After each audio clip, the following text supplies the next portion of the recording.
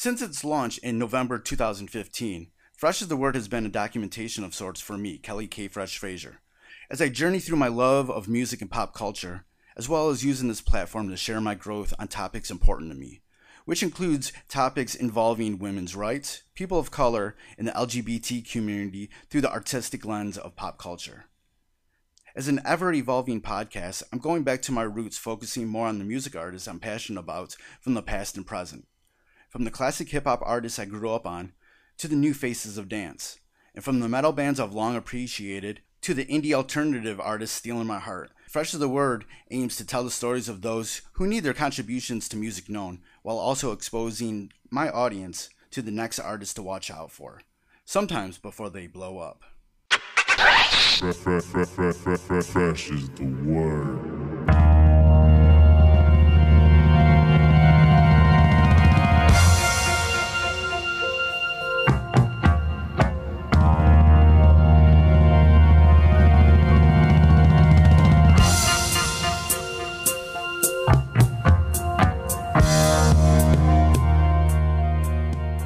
Welcome to the Fresh is the Word podcast. I'm your host, Kelly K. Fresh Frazier. And like always, we have the freshest of guests for you. And for this episode, I'm joined by Skinned, lead singer and one half of the industrial-tinged, true crime-inspired electronic duo also known as Skinned. This is a dark creative outlet for Skinned, along with producer and multi-instrumentalist Father. Each single and accompanied video are titled after the name and place of the true crime subject. Skinned released Chapter 1 in 2018, where they tackled Richard Ramirez, Gary Heidnik, and Elisa Lam. And then in 2019, they released Chapter 2, in which they tackled the cases of Catherine Knight, Tyler Hadley, and Jim Jones. And recently, with over 18 million hits on YouTube, Michelle Carter marks the second single of Chapter 3, following 2020's Columbine. Skinned is unique in a way of releasing their singles one at a time because so much detail goes into their creations, as Skinned does heavy research on each subject and then must condense it all into a song and a video along with her collaborator Father. During our conversation, we talked about how her upbringing led into an interest into these true crime subjects, how she met Father, the process that goes into every song and video, and the creative outlet she feels doing this Skinned project, along with so much more. It was great talking with her. So, without further ado, after a quick word from our sponsor, we'll get into this interview with Skinned. And now a brief word from our sponsor. Founded in 2015, 20 by 20 Apparel seeks to bring original tributes to pro wrestling's classic arenas, moments, and events. They look to spotlight the biggest, smallest, strangest, and strongest. They also provide an array of services. In the world of wrestling, where there are hundreds of shirts, promotions, flyers, social media accounts, and ads, don't get lost in the sea of parody shirts and display fonts. They can provide professional graphic design services at a reasonable price. 20 by 20 also hand screen prints all of their tees in-house. If you would like to discuss a possible run of tees, posters, koozies, foam fingers, even Zubaz, then drop them a line. Go to 20by20apparel.com. That's the number 20, the letter X, the number 20, apparel.com. All right, welcome back to the Fresh is the Word podcast. And like always, we have the freshest of guests for you. And my guest is someone I've wanted to talk to for a long time. It's Skinned. Skinned is this project that is like a true crime inspired music, rock, electronic, project that tackles all these stories about, crime from the past. And it's very interesting. It's very, very, just unique. And I have Skinned with me right now. So how you doing? I'm really good. How are you? I'm doing all right. Yeah, I've been from the first, video single you put out for, during the Chapter 1 era, I was like, yo, this is so cool. And it's like so many, I'm not necessarily a true crime person who, listen to all the podcasts and stuff that's out there, but I'm like that other person who likes theatrics and music. You know, I like people who like you know, dress up, have face paint, do these sort of things like that. Like have this whole like kind of universe, this whole thing that's kind of going on, and that's what I was like really drawn to with Skinned. I was like, yo, this is cool. It's like it's just this whole other thing, but it's this whole like theatric thing, but tackling like these specific stories and like with a lot of stuff like that that I listen to, like there's been other people that does the same thing, but like they're just doing it like within an album. You're doing it like directly, you know. It's like Yeah. boom. Like how did like just the idea of doing this the way that you're doing it, because you're not you're kind of like putting out these singles Hmm. and putting them like in chapters. You're not like putting out an album and you have a video for each one of them. Like, where Hmm. did this idea come from? Because it's so great. Um, you know, the idea came from when I was a young child, when my imaginary friend appeared. I was like, I don't know, I was 3, 4 years old when I first saw him. He introduced him as Skinned. And,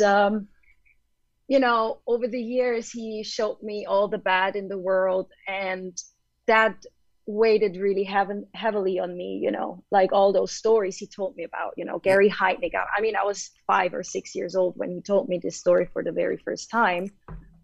So I had to find something to get it off my chest. That's when I started to write lyrics and music. I started to create something to get my creativity going. And that's how I started. And then I think it was 5 years ago, I met Father, my producer. He's the multi-instrumentalist who's working with me. It's just not me, it's also with Father. I met him in Australia at a bush party, I think they call it in Australia. And he was sitting on a rock, rocking back and forth. He was super weird, but like I had to find out who that guy was because I felt this immediate connection to him yeah, somehow. So I walked to him and I was sitting down next to him and I introduced myself and I was like, "Hey, my name's Skinned. Who are you?" And he was like, "Yeah, I'm F." And I was like, "That's interesting." So we started talking. We found out that we are having like the same interest in true crime. And the next day we went to the studio, started working together and writing songs, and it worked out like unbelievably great. We had, as I said before, we had this immediate connection, like this. It's almost like a twin flame connection, but without um, the romantic side of it. yeah, And that's how it came to be. And, I told him about this idea I had for a very long time due to my imaginary friend.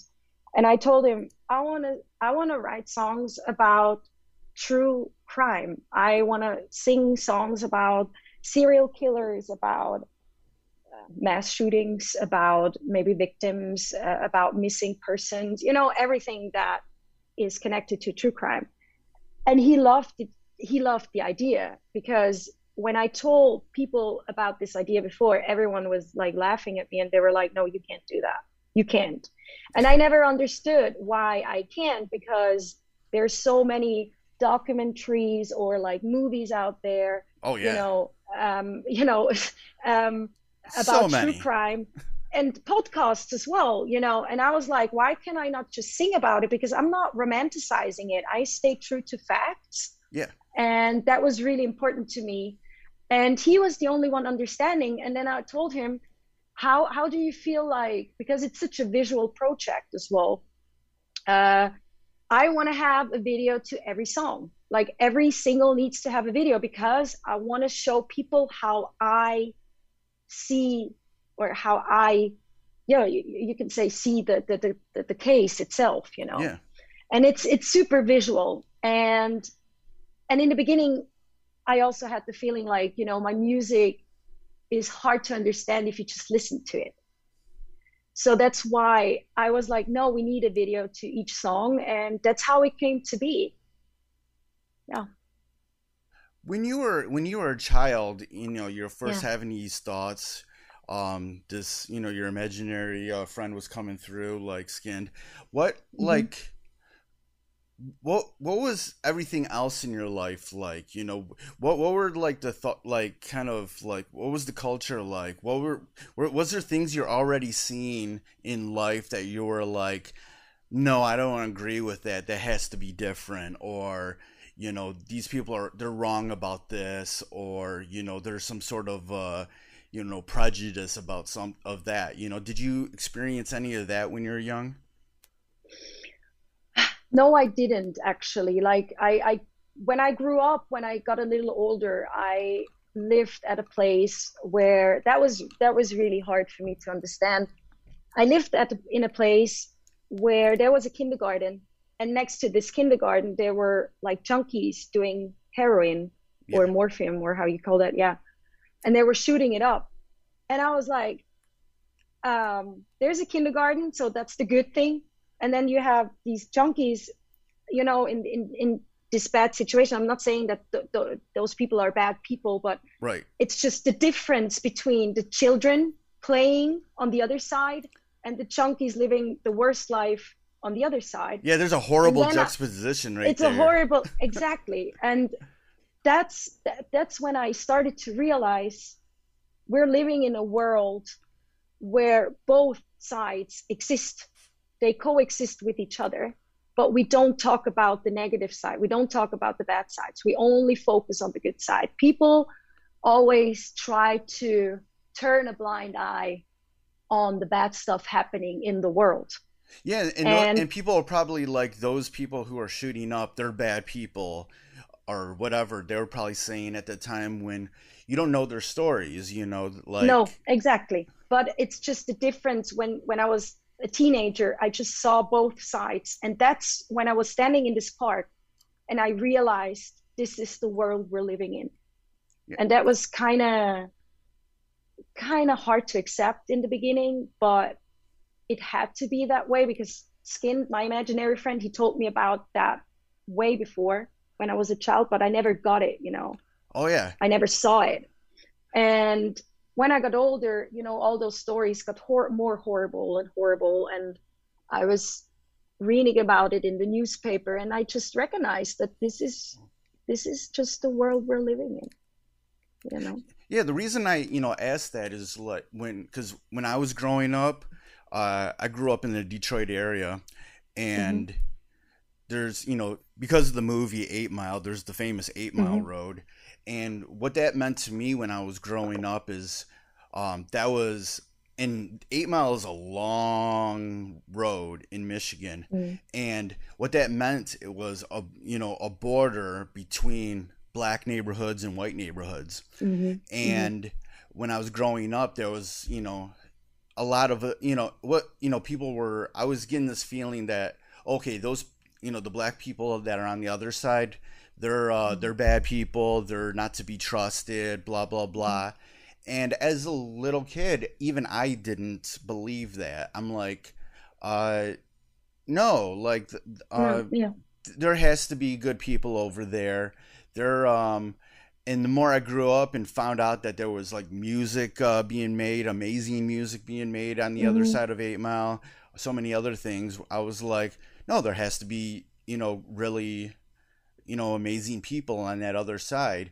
Of And course, yeah. there's always circumstances that led to whatever you're saying about them.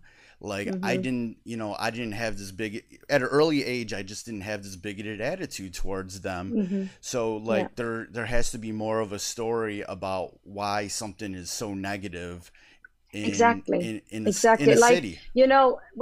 when I grew up, like when I read about the Second World War, for example, that was something I was super interested in because that's what you just said. People told that other people are bad and people just believed it, like they fighted each other because someone told them this is bad, they're bad, you know.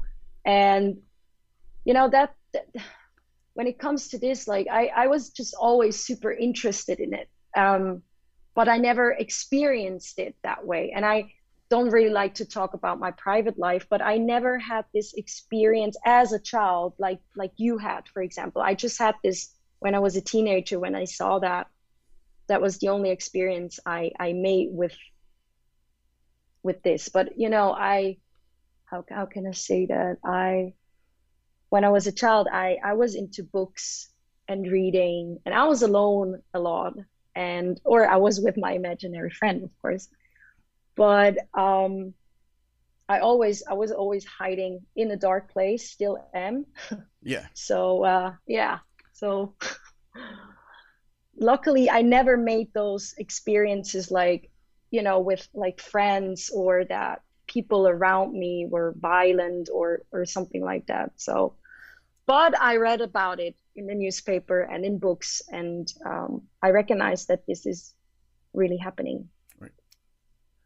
Currently, you recently released the Michelle Carter song.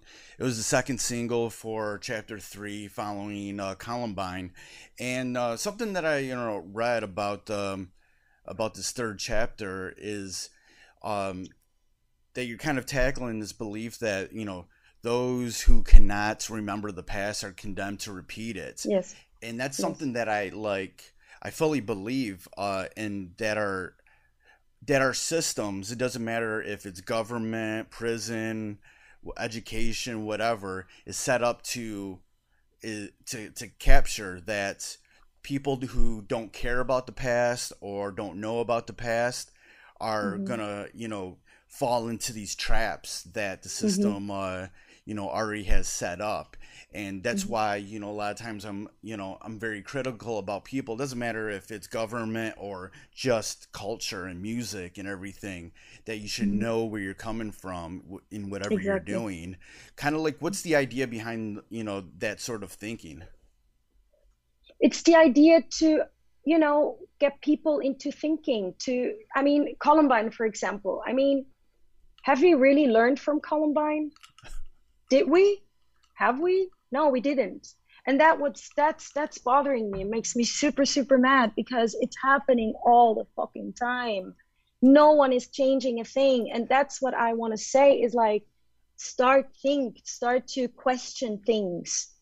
Not just believe what people tell you, when they're telling you like gun law is great, then you're like, yeah, gun law is great, or I mean, it's in everybody's interest to actually learn from the past, but somehow we don't. And I want to remember people, not to sound grotesque, but I try to remember, or I want people to remember that this is happening, and it's still happening, and we have to change something. It's about mental health. It's about gun law.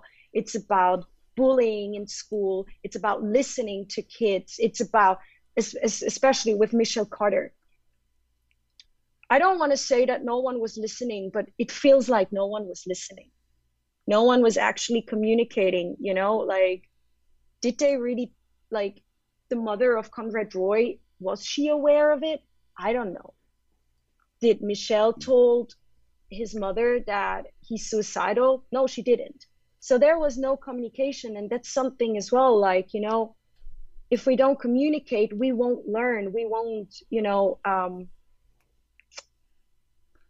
move forward, do better. And that's what I want to say. And it's also, I mean, with Jim Jones, this quote doesn't just fit Chapter 3. It also fits Chapter 1 and Chapter 2. I just came up recently with it because I was like, I need to explain people that I'm not glorifying it. I want to make people think, and that they're going to have a discussion about it and talk about it and maybe learn something from it, Yeah. But I really don't want to sound grotesque. I'm not a teacher here. I'm a storyteller. That's who I am. But I want people to remember the past, because it feels like we don't remember, or we just don't want to remember. we try not to remember, and that's kind of sad. And sometimes with communication, like just communicating can save a life or It is. It change can, change the absolutely. direction of something, you know? Hmm. And I really do believe that, I don't know if you remember when Marilyn Manson was asked in Bowling for Columbine. He got asked by Michael Moore, what would you have, like, what would you say to Eric and Dylan? What would you say? And he was like, I wouldn't say anything. I would listen. Maybe this could have saved lives. I don't know. Maybe. And also with Michelle Carter, maybe if she would have had the guts to actually go to his parents or get help, he would be still alive. And communication is is so important. And now we have we have all this technology right now. We can actually, we have smartphones, we have iPads, we have Yeah. laptops, Yeah. we have Skype, we have FaceTime. We can, there's no, there's like, how can you say that? That there's like no excuse to be like, oh, we can't talk. Yes, we can. We have all those tools, but we still don't talk. So what is this, And when you look at certain teenagers today, I remember I asked the kid, so she was 12 or 13 years old, and I asked her, so do you FaceTime a lot? And she was like, no, we just do Snapchat. And I was like, what do you do with Snapchat? And she was like, yeah, we just text and send pictures. And I was like, so you don't talk to each other? And she was like, no, that's not a common thing. We don't do that. And I was like, oh, wow. And that was an issue when I was a teenager as well, that it was always an issue. And maybe that's too far gone with the topic, but I don't know if you know Pink Floyd, the Division Bell, Yeah. the album. That came out 1994, I believe. And the topic or the idea of this album was that communication would actually solve a lot of problems. That was 1994. We're still talking about the same fucking problem. Yeah, That's if you crazy. don't just talk about, what's going on in your head, it just builds up and you start creating a narrative in your mind that doesn't exist. Exactly, exactly. And I feel like that the world taught us to actually, carrying our problems with ourselves, to keep it to ourselves. Don't don't be weak. Don't, you know what I mean? Like, this is how I grew up as well.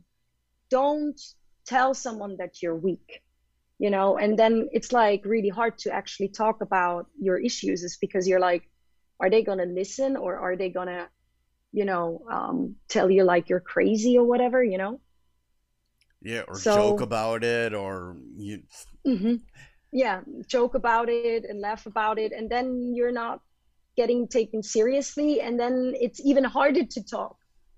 So it's a problem from both sides, the listener and also the one telling you something. You know what I mean? Like the communicator and the listener. I feel like there's a problem there sometimes as well. People don't listen and people don't communicate. Yeah, like, I don't know. I don't know how you feel about it, but that's just my experience so far in life.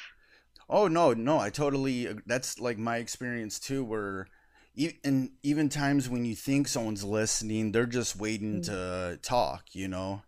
Yeah, they're already like making up something in their head to like answer or give you like a speech or whatever, but you feel like they're listening, but actually they don't. They just wait, as you said, for the moment so they can speak again. Yeah, and all of this kind of goes to, and all facets of life, especially with, we're definitely in another phase of the civil rights movement, Black Lives Hmm. Matter. Exactly. We're dealing with more uh gay rights, and for the LGBTQ community, there's even worker rights is even Hmm. sparking up these days. And Also women standing up now, yeah. and this is the change we need, I feel like.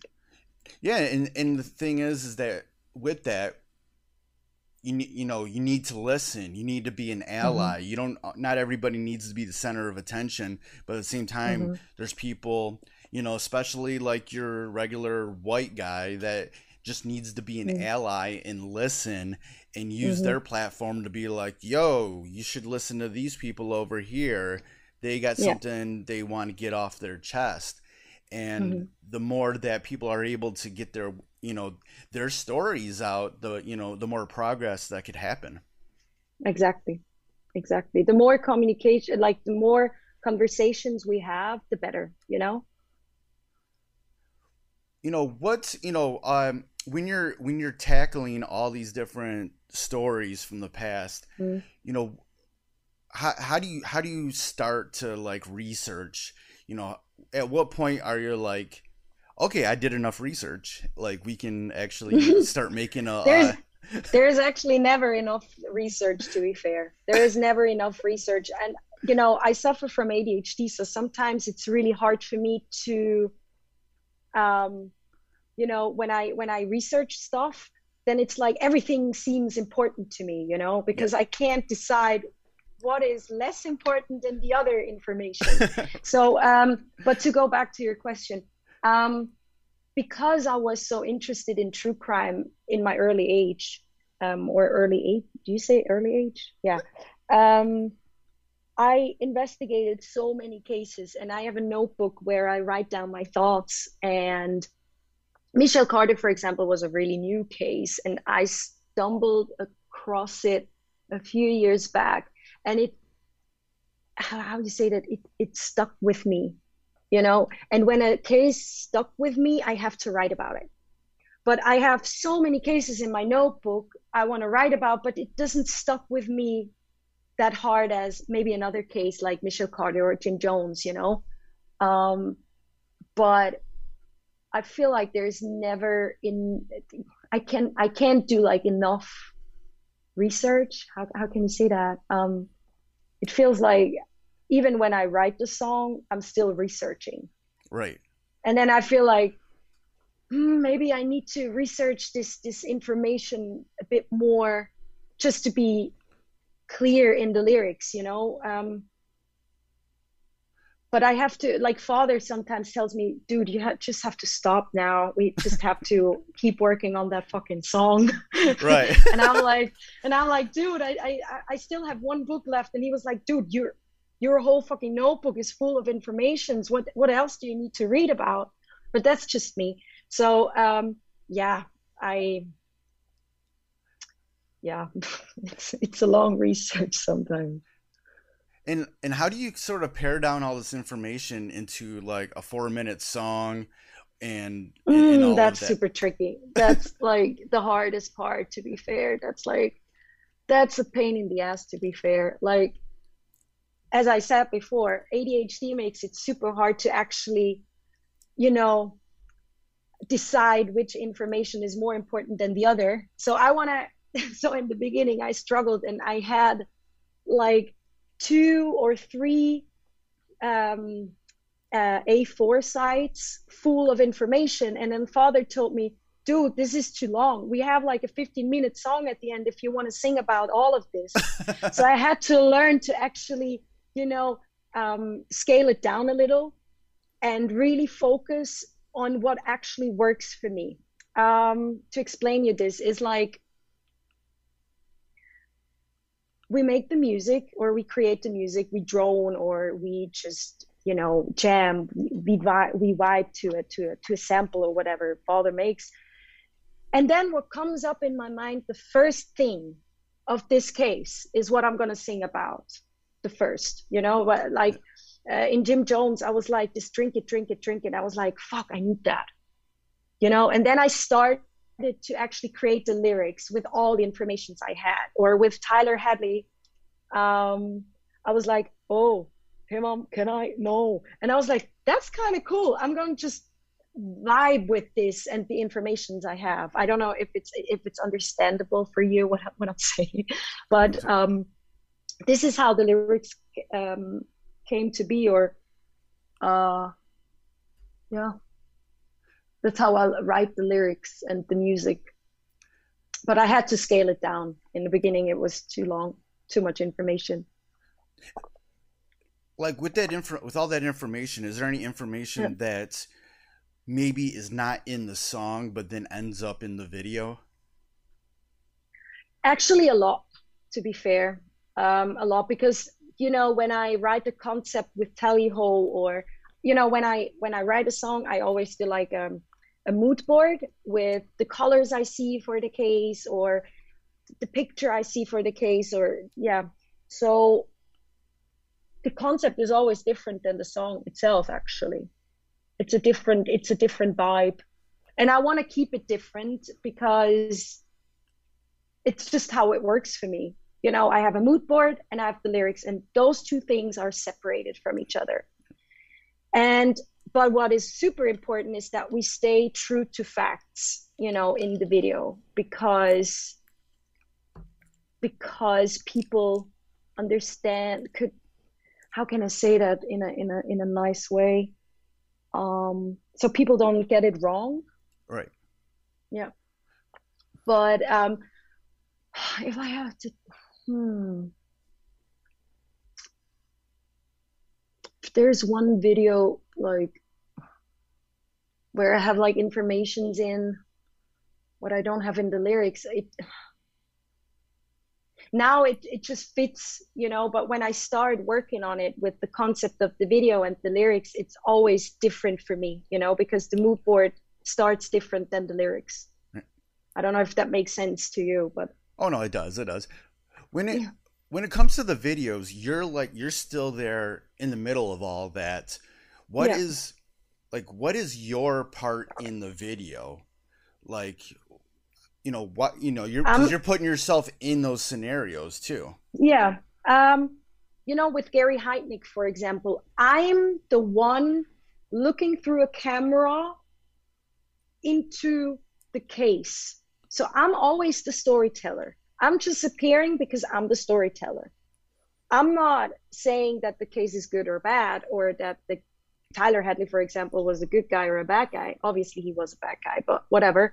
I'm in the video as a storyteller, as a oh wow, how do you say that in yeah, storyteller. Kind of like a narrator. Yeah, and there, how do you say that? Narrator. Yes, exactly. This is what I am in the videos. Yeah. I want to show the story to people, and just also with Michelle Carter, for example, because it's just a lyric video, and it's just actually me and the dancer in the video and father. I wanted to express it with my facial expressions as well, to tell the story, but I'm not acting, or I'm not how do you say that, impersonating Michelle Carter. I'm just skinned trying to express the feeling I have when I was actually writing Michelle Carter. With each of these songs, you like you said, you have all this information, and taking like Michelle Carter for example, since it's the newest single, what like what is the what did you put into that song? What is the centralized thing? What's like the centralized theme that you sort of took from that case that you're able to, put into that song? What was that angle? Um, I wanted to focus on this case because it's like an unlike case to any other case I did so far. And it's also crime changed over the years. Like this case happened over smartphones, or because of texting. And when I wrote the song, I focused on her text messages. I included her, like the real words she used into the lyrics, because it helped me to, because I never really fully understood why this case happened, and I think we will never understand. But the text messages gave me something to hold on to write the lyrics, and that was the main focus on it. I wanted to focus on those messages, and also because it's such a different case to any other case I did so far, you know? Yeah. Is that a good answer to your question? Oh, definitely, definitely, definitely. Okay, good. When you're going through all these cases, this is like really heavy material. Does it affect you? Is there sort of any sort of ways that you take care of your mental health while digesting all of this? You know, writing about it is my therapy, to be fair. Writing is my therapy. Writing it down, creating my mood boards, going to the studio with Father, that's actually therapy to me. And I always feel much lighter when I get out of the studio with Father, and I'm like, oh, I'm so happy we were writing about it, or we could, or I could get it off my chest. I try that. It's hard actually to actually separate yourself from those cases, because obviously I get really emotional when I investigate those cases. For example, Jim Jones.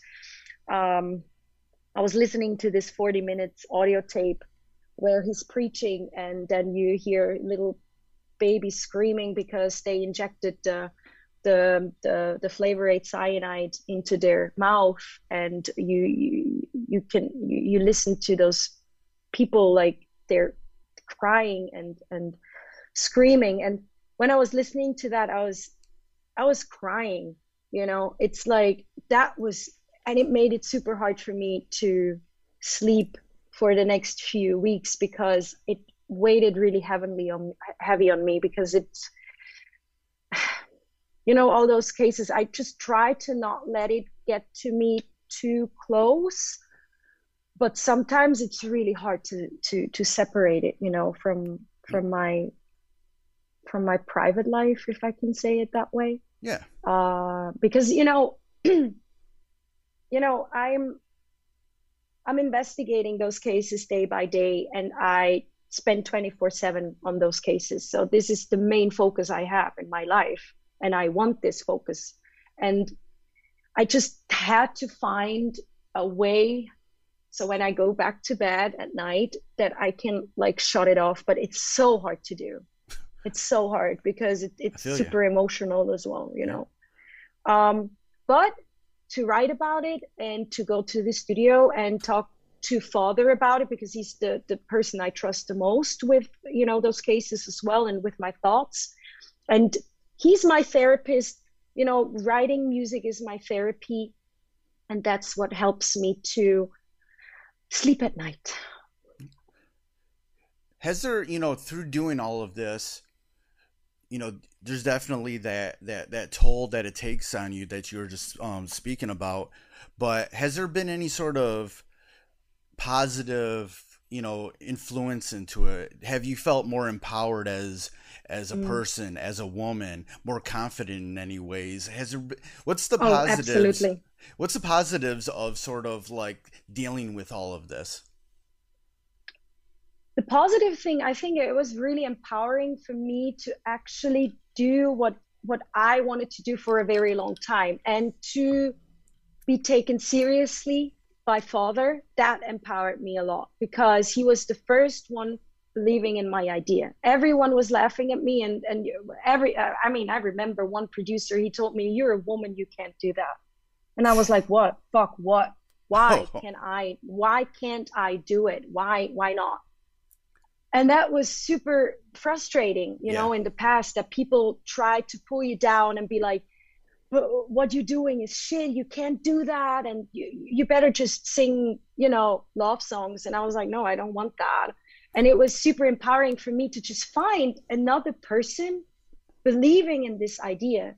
And now we created this whole Skin team, people like the management, the whole team believing in this. This is the most empowering thing. And then to see that people actually like what I'm doing and understand it, that's the best thing of it all.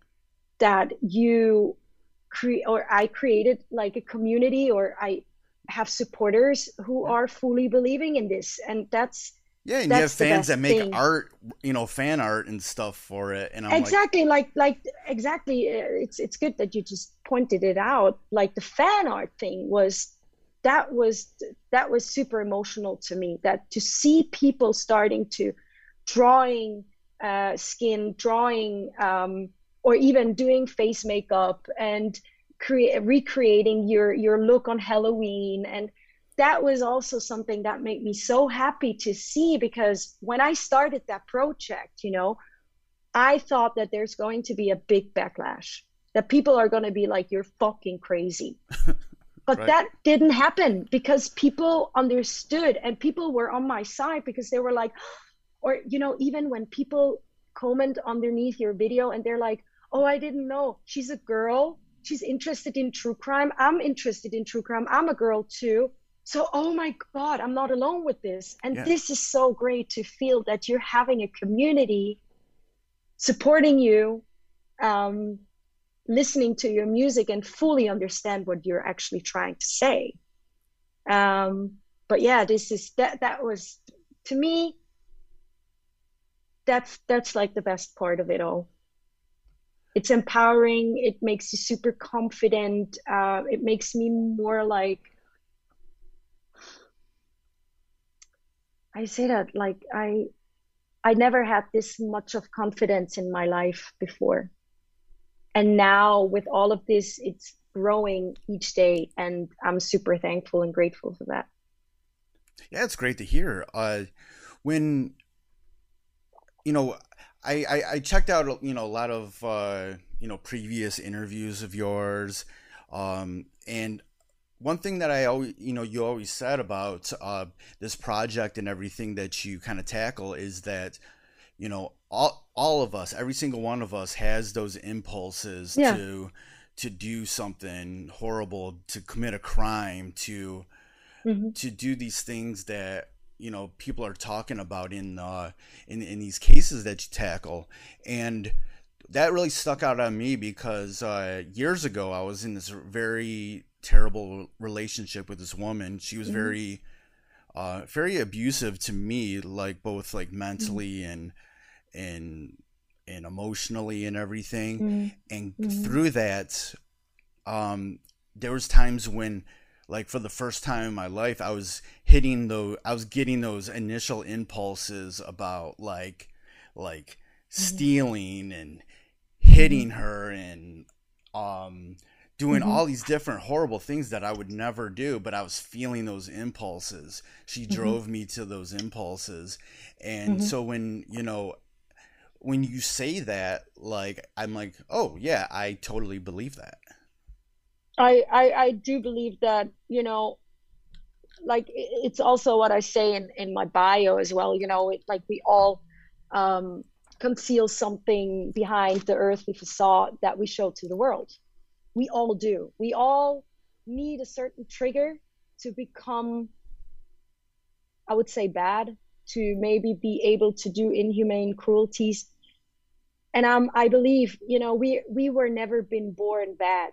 No one is born bad, but the world and the different influences make us to this. What I want to say, it's like, as you just said, with your past relationship, she was the trigger that leads you to those thoughts. It needed a certain trigger. Yeah. It needed something for you to become that way, because I believe you're not a bad person.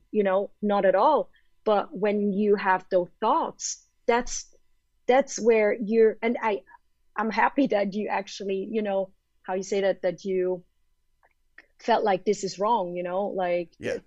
you recognized that this is not you. But so many people, they just like react um how you say that, on impulses. Yeah. They don't think anymore. And I'm happy that you got out of this horrible relationship, and got out of it. Yeah, me too. Yeah. No, but I really do believe that, you know, um, we're all able to do inhumane cruelties. We're we're all able to do that, and it just needs a certain trigger, and that's what I truly believe. I truly do believe that. Yeah, and I was just talking, I was just talking about this with in another interview with this hip hop artist OC, and we were talking about just taking losses in life, and it isn't bad to take losses. It just how do you react at that time? Right, What do you do exactly. next? Yeah.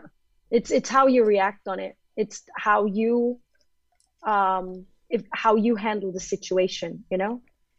It starts with you and it ends with you, you know? When it all comes down to everything, what do you hope the your audience gets out of this project that you're doing? You know, when people tell me that, for example, they never heard of Jim Jones or Jonestown, and they listen to my music and then they do their own research, that is what I want people to do. I want people to maybe have a conversation about it, talk about it, investigate it, understand it, and also I that's what I aim for, is that people understand that I'm not glorifying those cases. I'm not glorifying those serial killers, not at all. I'm just pointing a finger on it to make people not forget that this is happening and it happened, and also not forget the victims.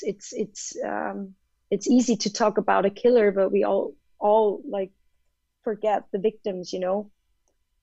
And I just want people to start investigating, reading about those cases, and maybe find a connection to their own life. You know, maybe they're in a cult right now and they don't know that they're in a cult, and maybe they listen to Jim Jones and they're like, "Fuck, this is what I'm living in right now." I don't know.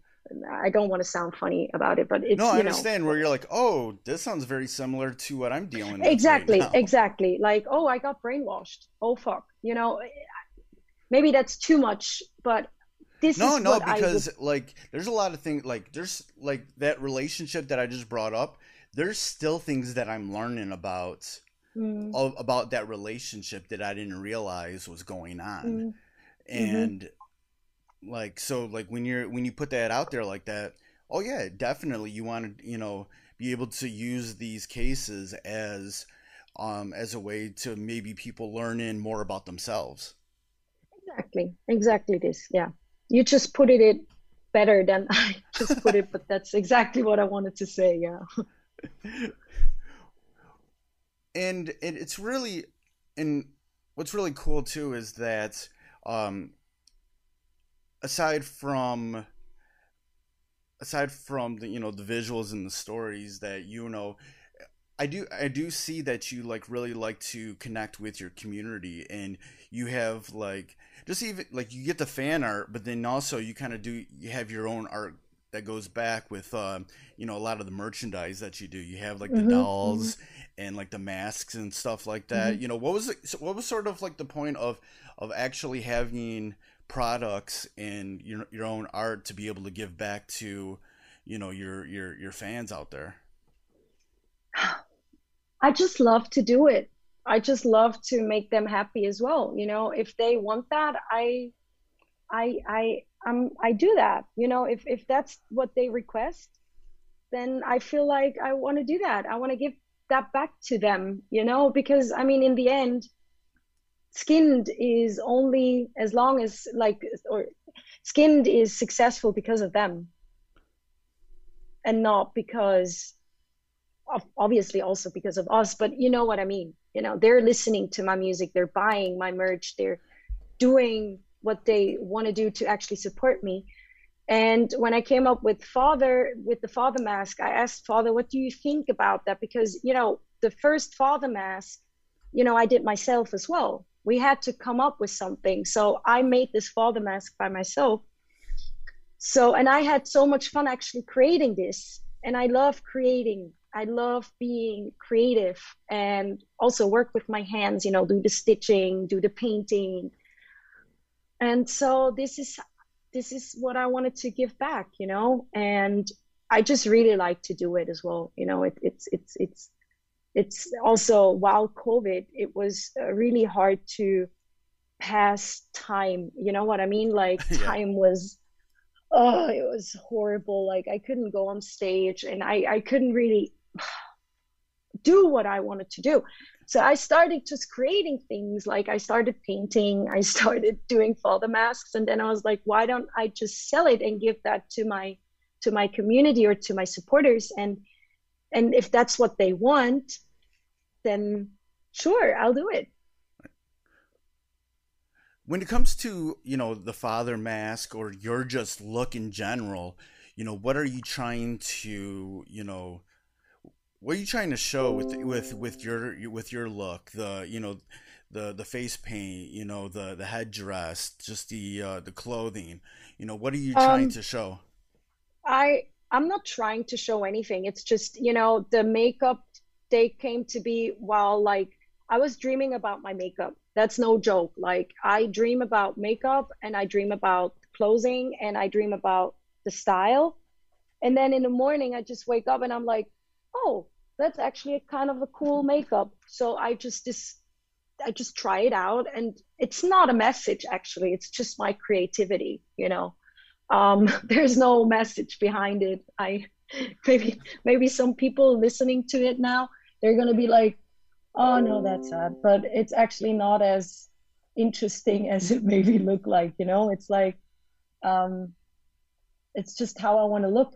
Like that's just yeah. Well, in while we wind down this interview, like are we ever, are you gonna ever release the music on a physical form? Are we gonna get a vinyl of your music? Maybe, maybe. I can't fully answer that one, but it's a surprise. So, Oh, oh, so just be patient.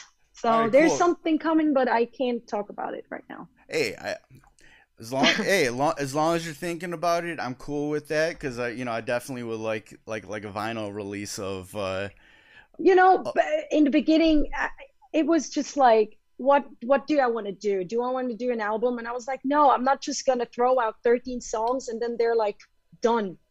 I just didn't want it that because it takes me so long to actually write a song, and then just to throw out 13 songs on an album didn't make sense to me, for you what you know. do. It would be like information overload.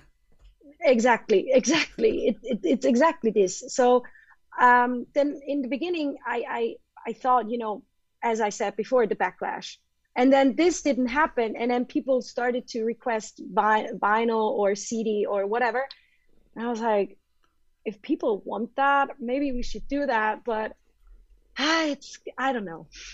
You're I don't know. just wait until you've like told enough stories, I guess, Yeah, and then do something, and it would. exactly, exactly, exactly. That might be a good idea. Yep. Yeah. As we close out this interview, is there any final thoughts that you have, just about that you want to put out there? Keep your inner animal tamed by creating music, drawing. I don't know, whatever you want to do, but just keep your inner animal tamed and don't forget the past. Learn from it. Read books, read more, get into true crime cases. I don't know. I mean, all I want to say is like, keep your inner animal tamed. That's all. That's perfect. That's perfect. Where can people go online to get more information about Skinned and everything that you're doing? So we have the website skinned music.com. Then you can find me on Instagram, skinned underline music, also Twitter. I'm on Facebook, YouTube, Spotify, whatever you wanna, whatever floats your boat, you will find me there. Thank you for listening to the Fresh is the Word podcast, hosted and produced by myself, Kelly K. Fresh Frazier, empowered by Anchor at anchor.fm/Fresh is the Word. Fresh is the Word theme music provided by Steve O. You can find more of his productions at imsteveo.bandcamp.com, and that's EYEAMSTEVEO.bandcamp.com. Fresh is the Word is available on all major streaming platforms. Please rate and review on Apple Podcasts and Stitcher. If you want to support Fresh is the Word, please consider pledging via Patreon at patreon.com/freshistheword. Follow Fresh is the Word on social media on Twitter at Fresh is the Pod, on Instagram at Fresh is the Word Podcast, and join the Facebook group at facebook.com/groups/Fresh is the Word. For more information about Fresh is the Word and our other podcasts, Breaking Records and Renaissance Soul, and a collection of pop culture articles and reviews, please visit freshesthepodcast.com. Thank you for listening and your support. Goodbye and good night. Fresh is the word.